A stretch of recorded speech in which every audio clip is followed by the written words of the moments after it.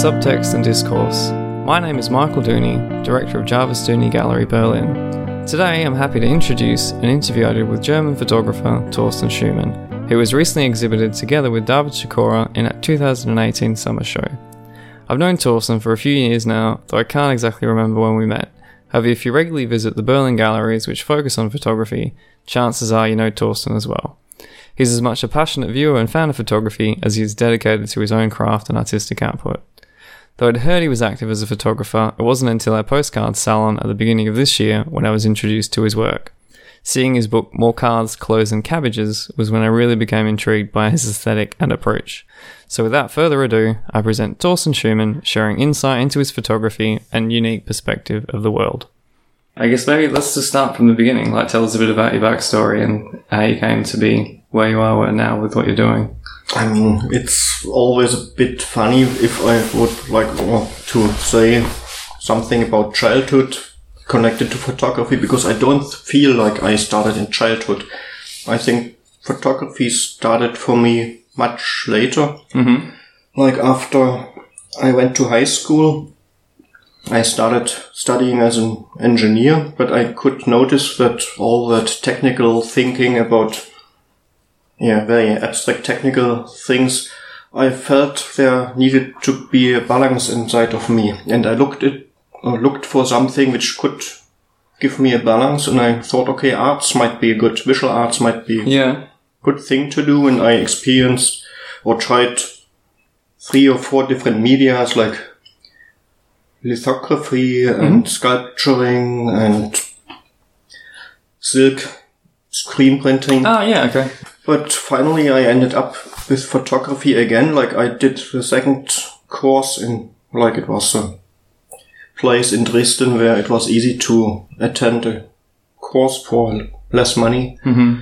And I really got into photography. I'm wondering why, but I think because photography means for me to allow myself to be playful with things. Yeah. And also to give my curiosity a little sense. Like, it doesn't make sense to just look for some strange things in the city. Yeah. But if I have a reason for that, it was easier for me to have a reason to be curious, to look at things.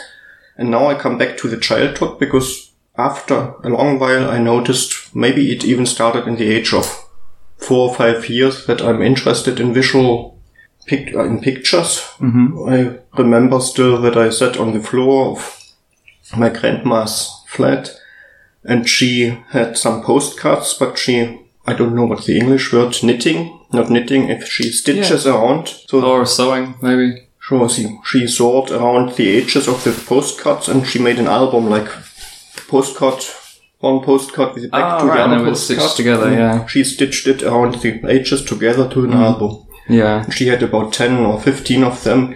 I sat on the ground and flipped page by page, and I was so surprised to see some mountains with a lake and some snow in the background. Yeah. And I thought it doesn't exist. But okay, it's a postcard, so people told me this exists, but not here in East Germany. Yeah, okay. So I thought, okay, the world is large. It made me curious about it. Yeah. And maybe this was also a starting point to look at pictures, yeah. Oh, okay. So I guess that was after then that you were experimenting with lithography or with sculpture? No, this was as a little child. Oh, right, as a child you had that very little child, 5 years, I guess. So it was just a memory. It came back to me after a long time. In the meanwhile, I already sold all that albums on the flea market, and now I'm very angry about myself why I sold it. But you had then... Let me try and think how old you would have been then in 1989. I guess you would have been a teenager then. I was 14 when the wall came down, and also I think it had a large influence to my life in a way to see in the age of 14. Like, as a teenager, everything is uncertain anyway, to find the own way to start rebellion against parents and against everything. Mm-hmm. It's very important for a youngster, I guess. Everything is quite unstable, everything changes, so rebellion was not as much inside of me, I think, because it was more like not annoying to the parents and to So I think I kept my rebellion, and I still like to have it a little bit inside of me. Yeah. Even now. And also it was important to see how fast things can change. So what is reality? What people tell us, is that truth? Or is that the truth? My English is not so good. That's good. Come on, Torsten, that's nice. But yes, so I think I've learned at least a little bit from that to ask questions about everything, to look at things, but not to take them as they are, as normal, but still to ask, why is it like that? Yeah. Even some normal things in brackets, like, I still think, is it normal? Yeah. Only because we are used to do it all the time and every day, but is it normal, or what is normal? It's interesting, I think, how you explain it then, that you, like, the reunification of the country and everything you knew to be a reality changed at the same time. And it changed during your teenage years, and that's kind of when we're testing our boundaries and finding out what's real, what isn't real. Yeah. And everything you knew up until that point, it's like, now none of it makes any sense. And I guess when you're saying about the postcards that you saw as a child, it's like, well, there's a photograph of this. It must exist somewhere, but there's no way for me to find out and see where it is. I read in one of the other interviews with you that you did an exchange program. You went to Australia at some stage. Like, was this like later or earlier? It was directly, or it was during high school, and I was very happy to be able to go there. Like, in the age of 14, or 15, I was not ready for that. No. So I was still... Well, I guess still adjusting to Germany becoming one country. In the age of 17, I had the strong feeling I need to go away from here. I really wanted to leave, to go somewhere else, to see something. But like, my parents didn't have enough money, and I have 3 brothers, or 2 brothers and 1 sister, and so I tried to write some sponsoring letters to many companies, but no result. But my parents could see that I really wanted to do this. Yeah. So some friends of them helped. Oh, but nice. I could go away to, like, for 10 months I went to Melbourne. Oh, cool. Which was one of the best times of my life. Yeah. And that's where I learned some English, and I'm surprised because it's not so good still, but I'm not so good in languages. But I've learned it in Australia. Oh, because really? Before that nice. I couldn't speak a whole sentence. Really? Wow. In English, yeah. And it was 1993, 1994, a long time ago. Wow. Have you been back since? Sorry? Have you been back to Melbourne since? Just once, in 2009, for 1 month, and it was great. Yeah. Oh, wow. Over Christmas, and it was also the wedding of my host sister, and... Oh, so you're still in contact with the family? Yes, I'm still in contact. Yeah. I mean, now it's my go. I always have a little bad feeling because I would like to write to them, but I should do it tomorrow. Maybe today. Yeah. How did that experience then influence how you make your photos and how you're approaching visual art? Was that a big impact on how you see and look around? Also, because it was another point, like in the age of 14, and then again, when I went to Australia, so world is large. There are so many realities, so many different styles of life, and I could notice, at least in the family and the friends I've made there, life was much different from the life in the... I mean, that would be such a contrast. Yeah, I mean, I'm just thinking, because I'm a little bit younger, but still, I think I would have been like 10 or 11 when when the reunification and everything happened. So I was too young. I mean, already in Australia, so it's already like another world to me. But as a child, like, you're not understanding when people are on the television, like smashing down the Berlin Wall or anything. But you were like, that would have been a huge thing. But then to go to Australia, like really the opposite side of the world, like that would have been, I mean, especially as a teenager, like if you're there kind of in your 17 or 18 years old. And it was also my first flight in my life. So I never flew, and the flight to Australia was actually my first flight. Oh, really? And I could see the little lights down, and I thought, oh, the little houses, now we are in the air. But after it, I noticed the plane didn't even take off. Yeah. So it was the little lights of the runway. Yeah. But then, so you had 10 months in Australia. Nice. That's really cool. Yes. So when you came back, because you didn't immediately go into photography, so I guess you came back and then you did your Abitur, or you did my Abitur, like the VCE or what it's called, like the I'm trying to think what the English word is now. Like, you know, when you start working, I suppose, or when you do like an apprenticeship or something. And I studied mechanical engineering for 1 year, then interrupted during that time we needed to go to the army, but if in case we didn't want to, and I didn't want to definitely, so I did some civilian service in a hospital. Yeah. In my case, I just transported blood, whatever. So some community service. Oh, but you were working in a hospital, like transporting. Yes. I guess bags of blood. Yeah. And that was just for it's a year, isn't it, that you guys do it? It's not like now in Germany. I don't think it exists like that anymore. But really, yeah, during that time it was just for 1 year. So I interrupted my studies and then I came back to the study and I went for the workshops with lithography and photography. Oh, okay. And then that's kind of when you were reintroduced. It was also the time I was much into black and white photography during that time. And I like to travel to Poland a lot because it was like going backwards in time again. Like when I went to Krakow, I loved the city during that time. Yeah, I've been a couple of times. Krakow's amazing. I guess so from that time, you studied your Abitur, you did mechanical engineering, you had I mean, it's not a gap year, is it? You're working, it's like civil service that you do instead of joining the army. But then after that, I guess you were working I kept going, studying, and I finished my studies, And then I worked as in wood procuring. I went far away from Dresden. Dresden, like the area I lived in, it was like a student's place, very alternative place and very nice. And then I went to the mountains next to Luxembourg. It's called Eifel, somewhere next to Cologne and the Ruhrgebiet, south of Ruhrgebiet. But it was very remote, and there I also noticed the hard life of working as a trainee. Like in this time, it was always dark outside because it was winter time. Yeah. No people around. I didn't have a car during that time. And we worked about 10 hours a day, at least, I guess. Yeah. And I felt there's something missing in my life. And I came back to photography during the weekend to also live a little bit of rebellion because I could see all the very clean houses in some places. Yeah. And the tidiness, and somehow there was something I needed to take pictures of that. Yeah. And that was a starting point in photography again for me. Then I took color pictures.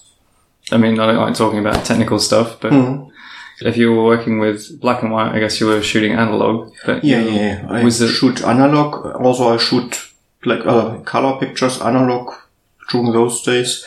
But then in 2005, I think, when I started again, I took already digital pictures. Okay. Yeah, I was just thinking actually what time frame it would have been. But so 2005, that was kind of when you were... Yeah, especially 2000 up a bit more. And 2007, there were the first shows in Trier, where I'm actually going on Tuesday again for a solo show.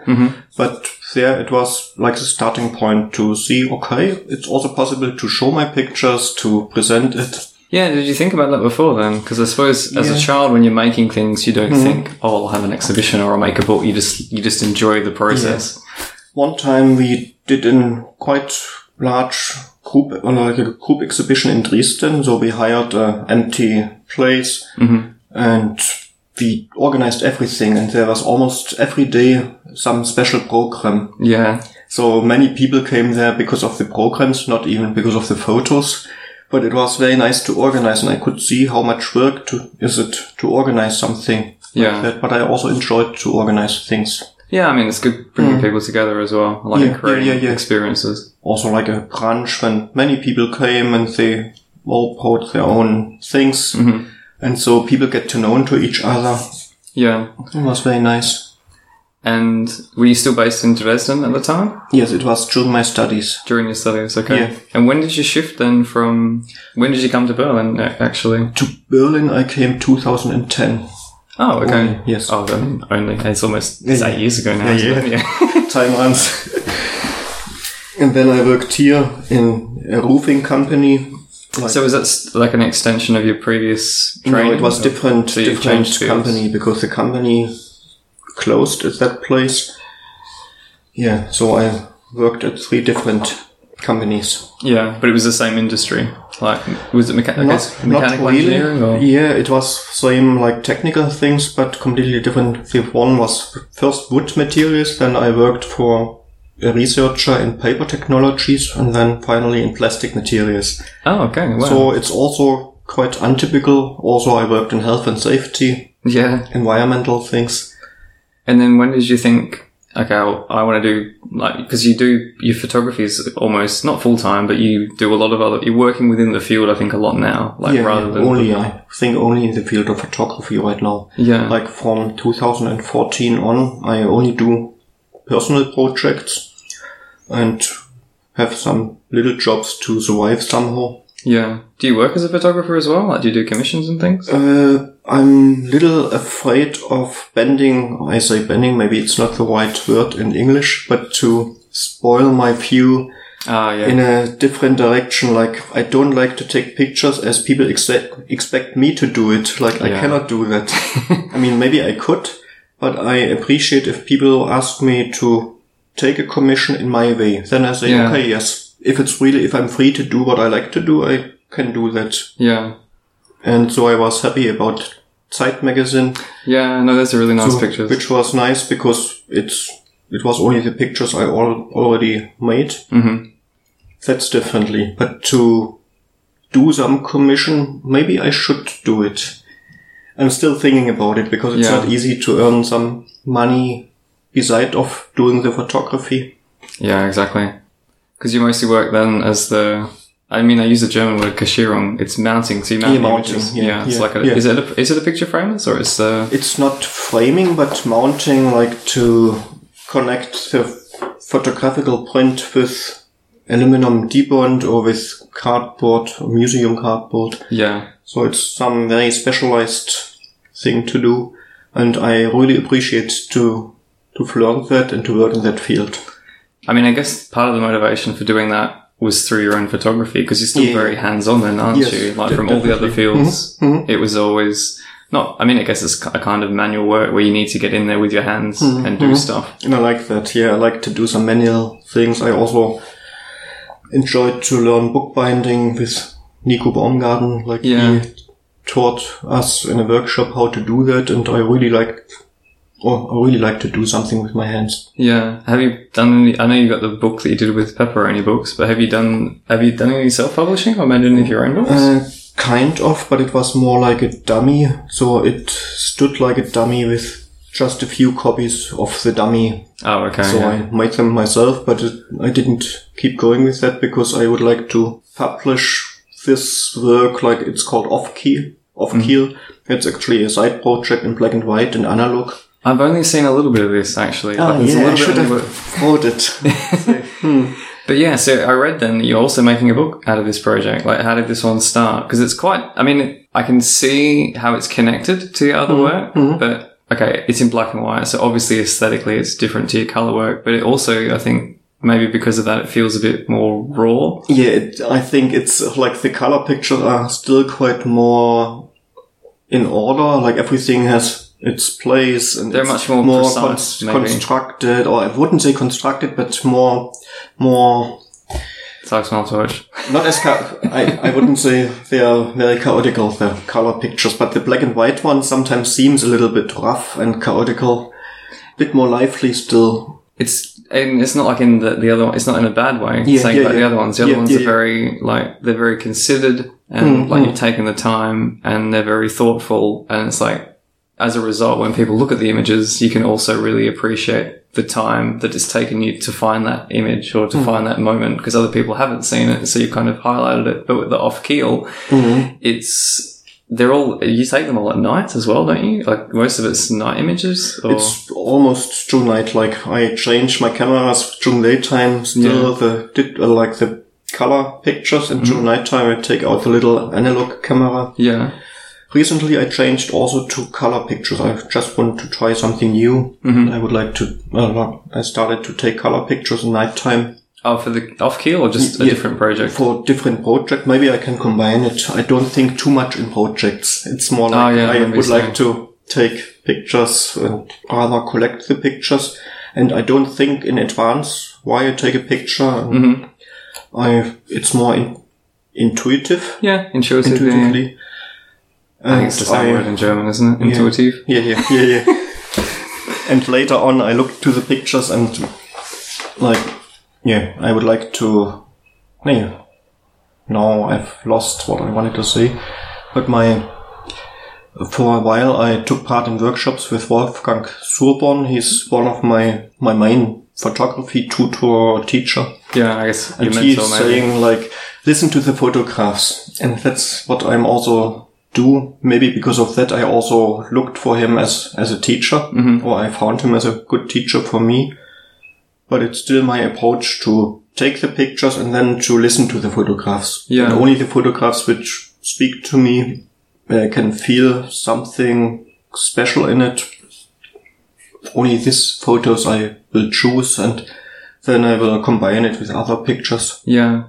I guess you don't work with a tripod or anything. You have the camera, you're walking around, you're seeing things. I don't like tripods for my work because I feel like it's a corset, like I have something which I don't feel free with a tripod. And I would like to feel free. Yeah, but I think pictures. But looking at the images, they're just so well, everything is in its right place in every picture, and it's almost like you've choreographed the whole thing. This should go here and that should go there. But I think it's because I really look to the pictures, and sometimes they are very in a split seconds, or in a split. How do you say? Just in a very short moment, I took the picture. Second. Yeah. And so I didn't think about it, but afterwards I see, okay, that picture is somehow good. Mm-hmm. It works for myself. It speaks to me. So I don't like to construct the images. So I like to do it very fast. Usually I noticed the first picture is mostly the best one. Yeah. Sometimes I take the first one, and then sometimes I take a whole row of pictures. But very often the first one is the best one. Yeah, no, I agree. It's like instinctually you grab the right image at the start, and then as soon as you're consciously acting on it, then everything else gets in the way. And also I like to take pictures of people. Yeah, sometimes people also ask me why I take the pictures, but also if I don't take pictures of people, if I just take a picture of a very strange dark corner, people even come into the corner and look, what are you doing there? Yeah. And so sometimes it's strange because I'm in my own, it's like in a flow, but in my inner world, somehow in my own cosmos, or I don't like to interact sometimes with the people as much because I'm just in my inner mood. Yeah. Sometimes I feel a little disturbed if people start to talk to me and I don't want to get into a long conversation sometimes. Yeah. So recently I just tell them I'm an artist. I look for some nice colors. Look here in that very dirty corner. Look at that nice colors of the dirt. But people, that don't, scares people away. People don't understand usually. Sometimes they make even a fun out of it. But I also do. Like sometimes I tell them, oh, there was just a squirrel. Yeah. They just look at me. Their eyes get a little bit wider, then they look around, look at me again, and mainly they walk off then. Yeah, it's like, okay, this crazy guy. Or they even ask, really? Yeah, show me where. In the middle of the city, but sometimes there is. Yeah. There are squirrels around. Yeah, I've seen, you see foxes. I mean, I've seen them in Mitra as well. You'll see a fox walking down the street. It's like, that's strange, but whatever. Yes. It does happen. But people understand this one more. Like, if there's a squirrel, for sure, it's a reason to take a picture. Exactly, yeah. So it's one answer which is okay enough or it's fair enough to have an answer. Then they're satisfied. It's like, okay, you can keep taking pictures. Yeah. How, I guess how long then I know you said you don't work in series, but then when you're active, walking around, taking images, how long does it take from that point to the picture being finished? I don't know, do you pin them up on the wall, or do you have do you keep them in a folder in your computer that, okay, these ones are ones I have to look back at, and how do they marinate? In the way how I work, I'm still trying to experiment a lot. I like to experiment what's the best way for me, which is the best way how it works. But in past or for a long time, and I still do it, I take the pictures and then the pictures still stay on my camera on the little card. Oh, okay. Sometimes for a long time, until the card is full. Mm-hmm. Sometimes it stays there for months. Oh, really? Okay. And I just let them in the camera, and once the card is full, I just download them. Mm-hmm. And some weeks later, maybe if I find the mood or the time, I just flip through them and I make the pre-selection. Then I print them, and then there's another pre-selection. So it's step by step, at least 4 or 5 selection steps in between. Yeah. Yes, but the thing is, like for me, it works to don't have the emotional connection or the memory to the moment as much anymore as I would do it in the same day or the day after. Yeah. So I need to have some time distance. No, I think that's important. I mean, I know the same because we shoot less film now. You don't have the time between taking it and getting it developed, having a few days to forget what you took photos of, and then looking at it fresh. But I think that's a nice approach, having them on the memory card. Yeah. And then wait until the card's full and then look at the pictures. Because otherwise you get home and I'll download them and I'll look at them today. At least it works for me, but everyone does it in a different way. And as I don't do commissions, as you just asked. Yeah. So there's not really some important, very urgent pictures on it I need to see in the same moment. Recently I went to Palermo for residency. It was much different. How was that? Because you had 1 month, wasn't it? Yeah, 1 month, and there was another system. It worked out to do it weekly, like 1 week of shooting, after 1 week to select, or 1 day of selection, and then to condense or to make it more dense, like to find the good pictures. But then there are some more selection steps after. Yeah. So just maybe we can just take a step back. How did the Palermo come about? Because it was a residency. I think you were the first artist that they've hosted as part of the artist residency. They just started the opportunity for the residency with an open call. And as I never succeeded in my applications for residency, I also thought, okay, I cannot just tell I would like to go there and I will see what's around. So I thought about a project, and I found a project about the Urplant, which is like the original plant, which is very strange word, but it was established by Johann Wolfgang von Goethe. I mean, I don't want to mention this one too much, but it was the thing, it popped up once I read something about Palermo. I thought, okay, that sounds very surreal. That guy, he thought, okay, does a plant exist somewhere which combines every detail which a plant possibly could have? Like every different Eigenschaft. I don't know the word.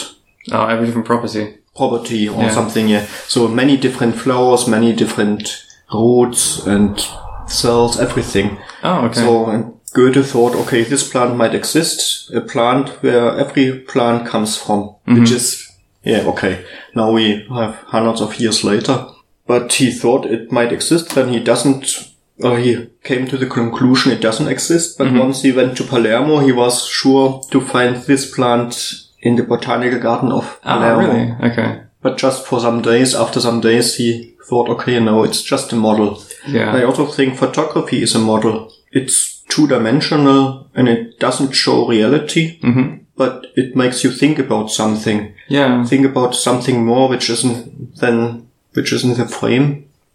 It's the same as the Urplant might make you think about many different options, many different things, but it's a model.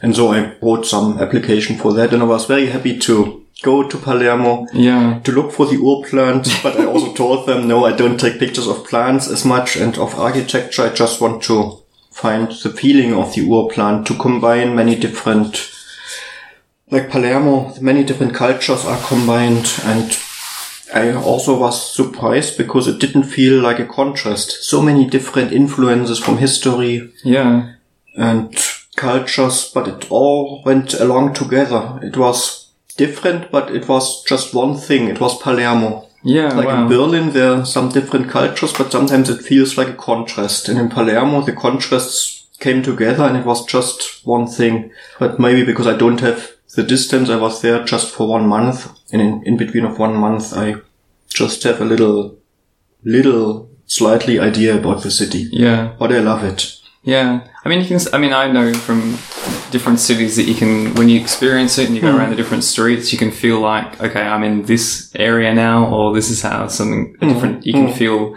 either the cultural influence or the architectural influence, or like historically why one area looks different to another. And certainly in Berlin, it does often feel like lots of little towns stuck together instead of one big city. But it's interesting that when you went to Palermo, that it kind of does represent this Urplant, like philosophically from what Goethe described, that it's this place that has a little piece of everything there, and it functions as a whole, like it's some kind of a gestalt, that it sort of all belongs together.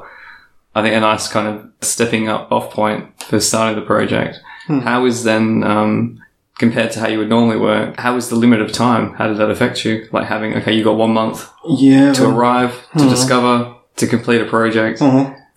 So I was not used to work in this kind of project thinking. And I was a little bit afraid to go there and to have a sort of, I felt a little pressure because I expected something of myself, and my friends there, we became friends, so they also expected to, like that I will produce something for sure for the final exhibition and for the artist talks and as I used to take pictures in more organized, a little bit more tidy places. I was a bit afraid to go there, but once I was there, I felt very excited, and I think it's so important to have, for me, it's important to feel some resonance with the surroundings, with my inner emotions and things I see on the street. And there I was excited about everything. And once the excitement comes, the pictures come. It's always when my inner mood comes together with something I see.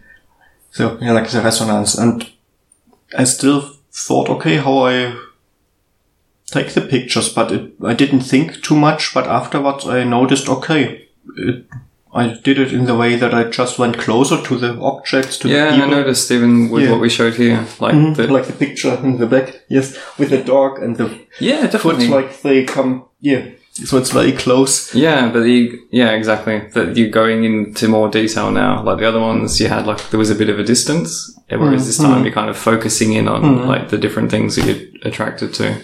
And this also might be a good option to combine like the night photography, where I always use or go closer because of the flashlight and it's more directly. And so I try to combine the black and white approach to the color pictures as well. I like to combine it a little bit. I didn't realize. But it's more, so I went closer and it's not as organized, not as straight lines anymore. But they all come together like the little absurd things, or I'm wondering what happens there. But I think even when we had like the different arrangement in the space, you can see that they're your photographs. Like they're still related, even though like you don't necessarily say they were taken in this place and they were taken at this time, because they're throughout Europe actually. Like you have lots in Germany, but then there's also ones in Prague and there's ones in Poland. These ones now in Italy. They all represent how you're seeing the world. And I think even how, like you've described, that your process was different when you were there, that you're kind of getting in closer as well. You can kind of see, you can either see the development, but you can also see like images from 2009, next images from 2018. And you can see that you took them, like it wasn't like, okay, this is two different projects, this is two different people. It's like, no, this is kind of how it's organically developed over time, which I think is really nice. It's good to hear. Thanks. I mean, you made a zine when you were there, so you did make a book, but knowing now how you said that with your normal photography, with your everyday approach to your photographs, that you'll leave them on the memory card, you'll look at them in a few weeks, in a few months, and go back to them. With the work that you made in Palermo, is that still fermenting? Is it still kind of in your system, thinking, okay, this is going to come out later on, I'll look at it again? I don't know. So I didn't think about it. So I think it's more like if I'm ready to look at the pictures, I have a look there. And if I feel like now I feel like I would like to choose some pictures. I don't know. It depends even on the period of life or what's going on around. And like right now I just wait and let them on the memory stick again. Yeah. But I also thought about how to present the work, and in future I also would like to combine it with like some video work. Like actually in Palermo I started a video. Oh, really? And now in Trier I will combine the video with some installation. Oh, when you're going on Tuesday? Yes. Oh, cool. Okay, I didn't know. I knew you were doing like, it was a solo exhibition. It's you were doing the way you present them always. Like you have you have different sizes, different locations throughout the space so that people can, I guess people can experience your work the way that you make it so that you discover things in different places. At least that's what I want to try. Yes. Yeah, but I think it's important because we're so used to seeing images presented in the kind of in a very classical, traditional way that if you have to look up to see a photograph or crouch down to see a picture in a space, it's like, well, is there a rule that says you can't do it that way? Mm-hmm. It's interesting you said that the Palermo, was that the first residency that you've done? Yes, it was the first residency, Palermo. And then it was 2 or 3 months later, you did another. There was from International School of Photography in Kuldiga in Latvia, which is a great opportunity to meet many photographers and great teachers, and it's a fantastic community. Was it similar to Palermo that you were making work there, or it was more of a workshop? It was differently. It was also not a workshop. It was a residency program parallel to the workshops which were held there. It was in the same time frame, but it was like a residency group, 12 people doing this residency. So this was different as well, and it was a much shorter period of 8 days, 10 days, I don't even know, because it was very intense as well.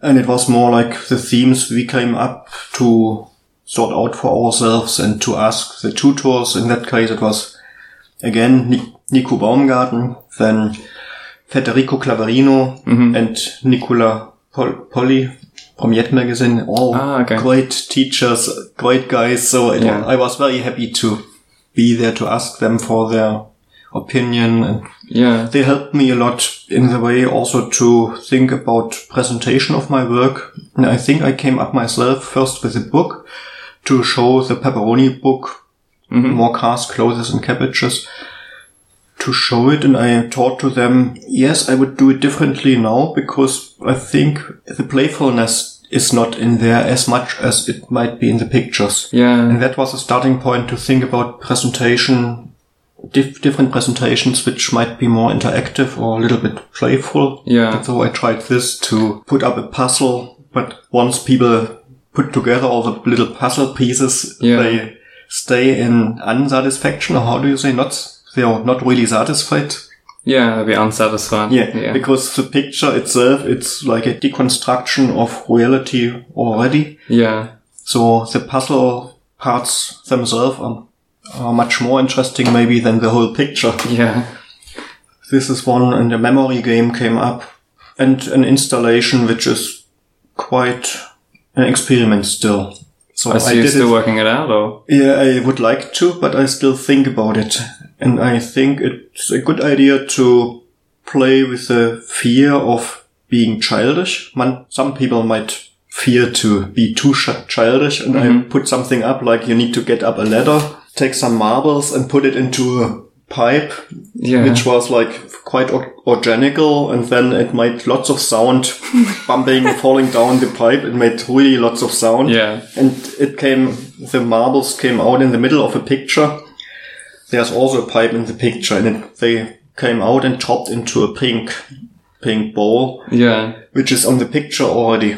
But so I doubled the system, and it's more like doing something which is not really, which actually doesn't make sense in our traditional way of thinking. Or even to go but for children, like to do some fun, it makes sense. We do so many things which are just for having some fun.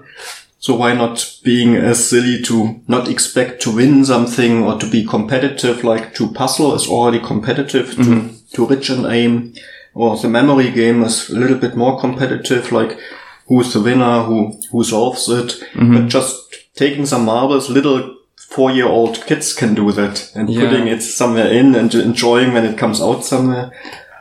And so I try to do this. And I might keep going with that work as well, but parallel to my traditional, like to the way I present my pictures. Yeah.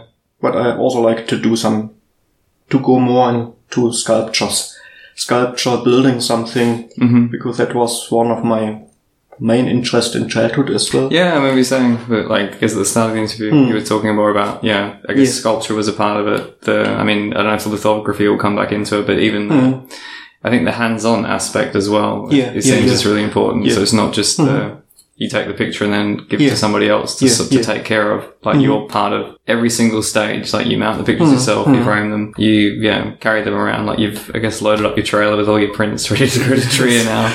I think I really appreciate as well, just from also having to design a space for every new exhibition, that is a massive, or it's a huge consideration for you as well. And that's really integral, or that's a really significant part of how you present the work, is how people experience the work. And you need to, or you're somehow managing to bring people into your like way of seeing and thinking about the photographs by causing them to maybe play in the space and kind of step out of their comfort zone.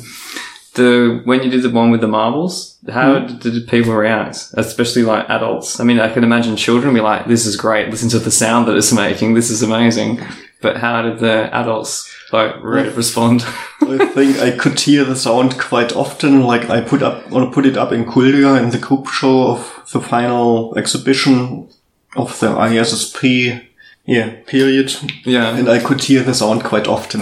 But I looked for the other work because it was a very short time, and I think I should keep going with those playful things. Or I would like to. I think it's also nice as well, because too often, especially kind of in the fine art context, that we get so hung up on everything being serious. And if it's not serious, then it's, people don't see the same reason, they don't see the same worth. And it's like, but no, this is, we can still appreciate things, and we can still, like, what's wrong with also enjoying something? I think humor might be a good possibility to open someone's interest, like to just get into the interest. But then if it's just humor, I think something would be missing, but there need to be some different layer to it. Yeah. And so I like to combine more things. It's not just funny. I hope so. I don't know, but I think I like artworks where I can see some humor, but it's just like cooking. It's just some special ingredients, but it's not the whole thing. Yeah, I think that's a nice analogy. Yeah, if you just had a bag of salt, then what are you going to do with that? Might be interesting though. Is that a good note to finish on? The bag of salt's funny. Let's stay with a bag of salt. Yeah. There's a good fairy tale about it, which I saw as a child. Like, because a daughter of a king, she said to his father, the king, "Oh, I love you as all salt of the world." And because it was very insulting for the dad, because his sisters all said as much gold and as much precious diamonds and stones. And she just mentioned salt, and so she was banned. Oh, really? And then they had food without salt, and then everyone thought, okay, she might have been white, and then they looked for her. Oh, that's nice. Just some story I couldn't forget as a child. I hope you enjoyed listening to Torsten as much as I did speaking with him. I really appreciate his compassionate approach to image making and how he discovers the unusual, quirky and serendipitous moments in life that many of us overlook or fail to notice. If you've not already, I'd recommend picking up a copy of his book, More Cards, Clothes and Cabbages, whilst you still have the chance.